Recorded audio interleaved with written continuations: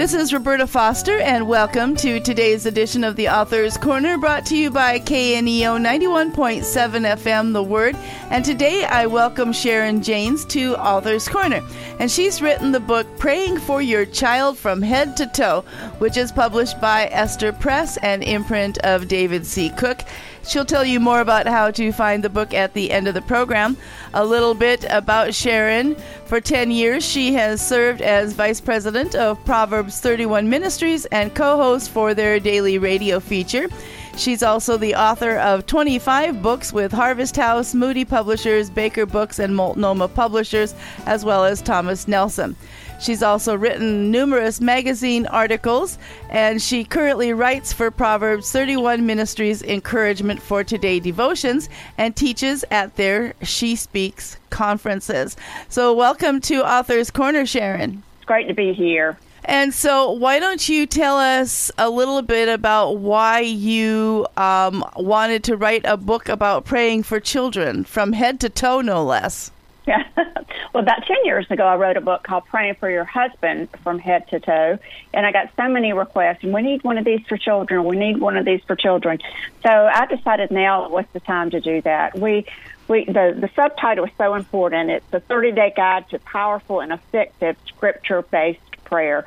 So this is a book that, it's not just talking about how to pray, or it doesn't have a lot of commentary. It does have some teaching on prayer, but mainly it's a book of actually praying. So it's 30 days of praying scripture over your children in 16 different areas of their lives. So it starts at the head, and it goes all the way down to the feet, talking about the path they take.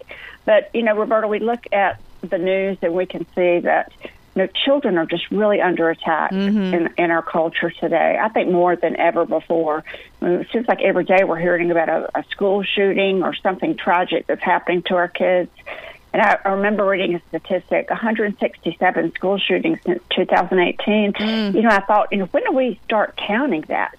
And they're exposed to so much on the internet, so much more than they were even 10 years ago. And we talk about peer pressure. Kids are under so much peer pressure. But, Roberta, the difference now, there's always been peer pressure, right? Right. Cain and Abel, there was peer pressure. But today, they're not just comparing themselves with people in their own neighborhood or in their own school. They're comparing themselves with people all around the world. And that's something that social media has done to our kids.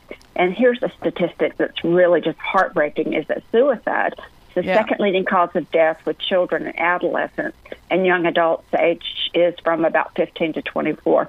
So we see that there's so much stress on our kids, so much pressure to measure up, and so much increased comparison to other kids all around the world. So now's the time for us to be praying for these children, and not just praying, but praying scripture over our kids. You have 16 different areas of prayer that are included on a daily basis. Can you share a couple of those with us? Yes, I will. And, one thing I want to say, too, the reason we're praying scripture over our children is because even though, I've painted this daunting picture that's going on in our culture, we know, Roberta, that our struggle is not against flesh and blood, but against rulers, against authorities, against the powers of this dark world, and against spiritual forces of evil in heavenly realms. That's what Paul tells us when he's teaching about the Word of God and putting on the armor of God in Ephesians. And he also tells us that we live in the world. We do not wage war as the world does. Weapons we fight with are not weapons of the world. On the contrary, they have divine power to demolish strongholds. And that's in 2 Corinthians. So we need to remember we're fighting a spiritual war here. And so we need to fight with spiritual weapons. And that's why we're going to pray scripture. And that's why we're going to cover our kids in prayer. So let's just start at the top. The first thing, we're going to start at the head, and we're going to pray for their mind. And that's what the children think about. And when I say children, I'm talking like birth all the way through college. So we're going to pray, what they think about, because we know what they think about will determine what they are about, right? We're praying scripture here. So just as an example, Romans says, be not conformed to the image of this world, but be transformed by the renewing of your mind. So that's what we would be praying. We're praying that scripture. They would be transformed by the renewing of their mind with truth. Then we're going to pray for their eyes, what they look at, their ears, what they listen to, their mouth, the words that they speak. And I want to say here, too, we're praying scripture about the words they speak, but ultimately they're going to copy what they see their parents doing and hear their parents doing. So we need to make sure we're speaking, good words ourselves so that they will do what they hear us doing. We're going to pray for their neck, and that might seem odd a little bit, but that's what turns the head, right? Yes. So we're going to be praying about the decisions that they make, the choices that they make that turn the head. I love this quote. It says, decisions determine destinies and choices create histories. And we know that's true in world history as well as our own personal histories and our children's history. So we're going to pray for their shoulders. That's their burdens and worries. And kids start worrying at a very early age. We're going to pray for their heart. That's who and what they love. Their back, their physical and spiritual protection. Their arms. And in the Bible, when it's talking about God's strength, it refers to his strong arm of God. So we're praying for their arms. We're praying for their strength, physical strength, emotional strength, and spiritual, physical, and emotional strength. Praying for their hands. That's their gifts and talents. Their ring finger. That's their spouse. Somewhat we're praying. Now, listen, we're praying for someone here we don't even know yet, right? Right. So we're going to pray for that spouse and who they choose to marry. The second most important decision they will ever make. Then we're praying for their side. We're praying for their friends, the people that they choose to walk side by side with in a relationship, because we know that develops them. But I want to say here, too, I think as a parent, we have a tendency to pray that they'll only be around Christians. But you know what, Roberta, I did come to Christ through a praying mom, but it was not my mom. Oh. It was a friend of mine's mom, and I was not a Christian. My family, they were not Christians. And there was a gal on the next street, living down the street from me. Her name was Wanda. She was my best friend when I was 12.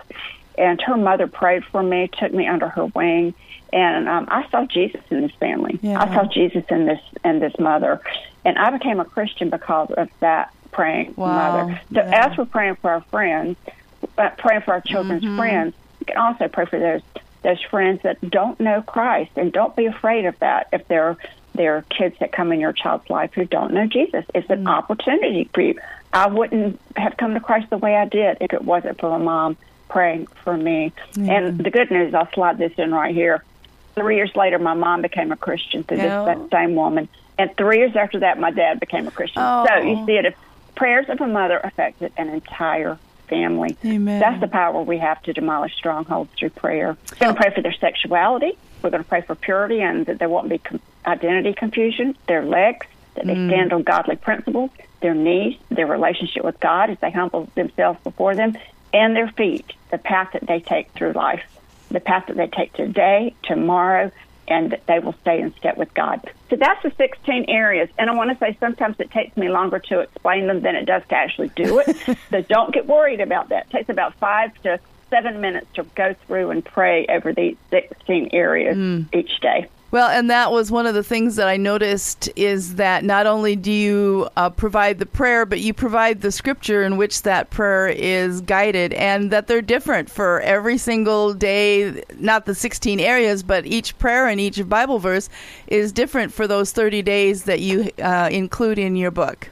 Yes, got a different prayer every day. And I want to say that, it's a 30-day guide to scripture-based prayer, but you might be praying for your child and you get the one prayer that just really, God just says, you need to camp out right here and just pray this one thing. This is not legalistic. It's just a pattern of prayer. Jesus talked about patterns of prayer, and you might just want to pray for that one thing for a whole week.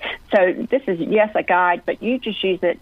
Parents can use it as they see fit. And I'll tell you that most people who do the 30 days, when they finish, they just start back over and go through those 30 days again. Yeah. So today I'm talking with Sharon Jaynes about her book, Praying for Your Child from Head to Toe, a 30-day guide to powerful and effective scripture-based prayers, and it's published by Esther Press, an imprint of David C. Cook. You're listening to Author's Corner, and I'm Roberta Foster. So one of the things you say in your book is, well, actually, your book starts with kind of a how to use this book at the beginning before you even get into the actual prayers. So tell us what you're encouraging people how to prepare for the next 30 days. Well, the first part is actually talking about what is prayer and what prayer is not. And one thing that about prayer is we need to always know prayer is not a means of shaping our kids into who we think they need to be. And I stressed this when I wrote Praying for Your Husband from Head to Toe as well. It's not to shape our husbands into who we think they should be. The reason we're praying Scripture is because we want our kids to be exactly who God wants them to be. And if we know that if we pray the Word of God, we are praying the will of God, so that's what we're doing. Jesus gave us a pattern of prayer when his disciples said, Lord, teach us to pray. And what did he give them? But what we've come to call the Lord's Prayer. And I don't think that Jesus meant for us to just say the same prayer over and over as a rote prayer. But you know what? It was really a pattern of prayer. Praising God for who he is, thanking him for what he does, confessing our sins, praying for him to meet our daily needs. And it's asking that God's will be done on earth as it is in heaven. That's what we're doing when we're praying.